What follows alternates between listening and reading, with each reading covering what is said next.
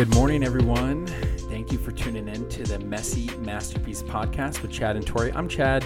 You can't see my smoking hot wife, but she's right across from me. We're so excited for today's devotional. And don't forget, today is our new YouTube post day. It's the first post day of the week. Yeah. So we're excited to get that video out to you at 10:30 Eastern time.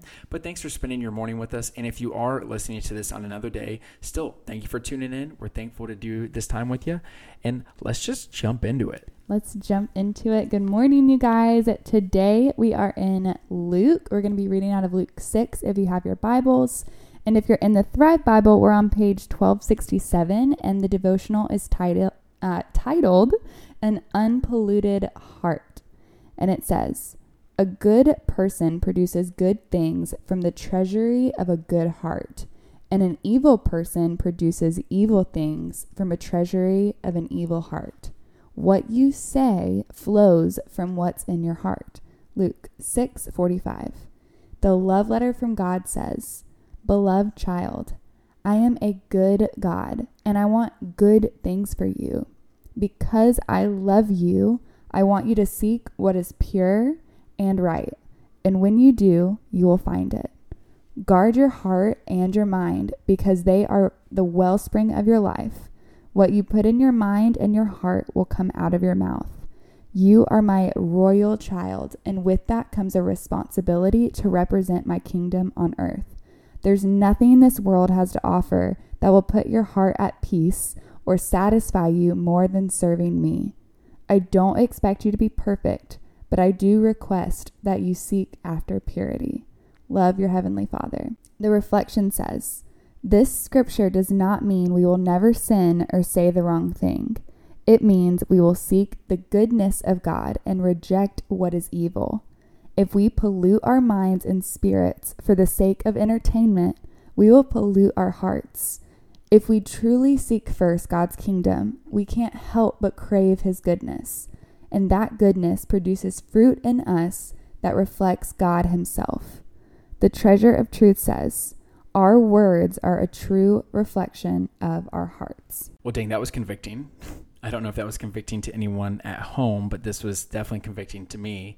It makes me think of this boundary series that Tori and I just did on YouTube, where some of the questions that we got were like, how do you set boundaries over like things like music or what you watch on TV, or where, what stuff should you be allowed to listen to? How about cursing? What about if there's nudity, or what about if there's just a flash of nudity, or different things like that? And so it's so hard sometimes to answer those questions for others and based on where they are. But, Tori and I are firm believers in just even fleeing from the appearance of evil. But there's this kind of litmus test that I would put myself through when it came to situations like that. And it's since changed since I've become married. But before I got married, it was basically like, so is what I'm intaking affecting what I'm giving? And so essentially, whenever I lived in New York, I was letting New York impact me more than I was impacting New York. But whenever I lived in LA, I was impacting LA more than it was impacting me. And so, for example, I was able to live in a city that was incredibly hard, that worships sex. I was able to be a part of that community and it not take me to a dark place. However, in New York, that was the opposite. And so for me, I had to remove myself from New York City. And so it's the same thing with music and TV shows or conversations. Of course, now I'm not condoning ever cursing, but in terms of carrying conversations with people that curse can be a different situation where, for example, if some of those words can cause you to sin or cause you to lust or cause you to go to a place where you don't want to be, then of course, remove yourself from that situation, whether it's a song or conversation or a movie or anything. So it's really important to know yourself in those types of situations. Yeah, I even remember as a little kid, my parents would only let me listen to Christian music, and I thought they were being so strict. And now, looking back, I'm like, wow, what amazing protection in that season, because I remember when I did start listening to more vulgar or music of the world, per se, then it starts running through your head. It puts images in your head. And I don't know about for you, but I remember going through a season where I'd even be in church and worshiping, and there'd be images in my head or thoughts in my head that were completely of Satan. And I feel like we give Satan ammunition when we look and hear and consume content that is not pure or godly, it's like knowing, right? It's like, okay, here you go, enemy. Here's some bombs you can throw at me later when I'm consuming this stuff. And it's our responsibility what we're consuming. And guys, that includes social media. Are you impacting social media, or is social media impacting you in a good or bad way? Are you getting on the app and coming out refreshed? Or are you going in and getting sucked into depression or comparison, or you're getting wrapped up in everything going on in this world? Or are you seeking first the kingdom of God? Yeah, it's exactly what you just read in that scripture, which is, good in, good out, bad in, bad out. And so what you're consuming is obviously going to impact the way you interact with things. If you just eat fast food all the time, you're going to walk around like you've eaten fast food all the time. And so, man, I think that's great food for thought.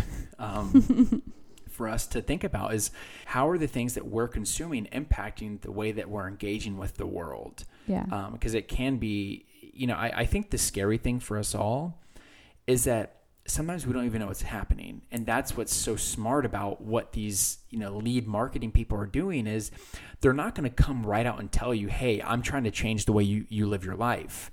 They're trying to do it in a way that makes you want to change your life, where you're not admitting that it's their decision. They want it to be your decision. And they're so smart about that.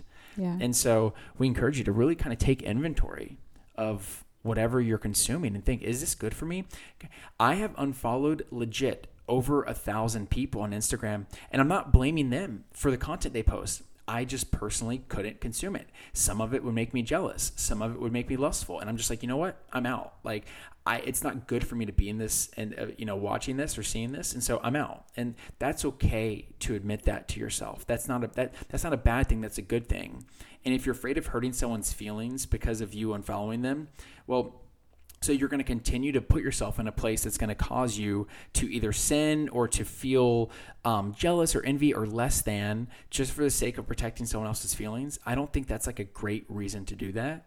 And I'm starting to get worked up. So do you want to fire back, or do you just want to pray us on out? No, I think it's really good. I think we need to continually pray for the Lord to purify our hearts and our minds. And just how we were saying the other day in the episode about craving, the more we seek after God, the more we crave God. The more we seek after purity, the more we crave things that are pure and righteous and holy. But the more we consume and go deeper into sinful things, the more we're also going to crave that. But that's empty, and the things of God are not. They're actually going to be refreshing to our souls and fill us. And so really encourage you, like Chad said, to kind of take inventory of your life and what you're consuming today. And let's pray out.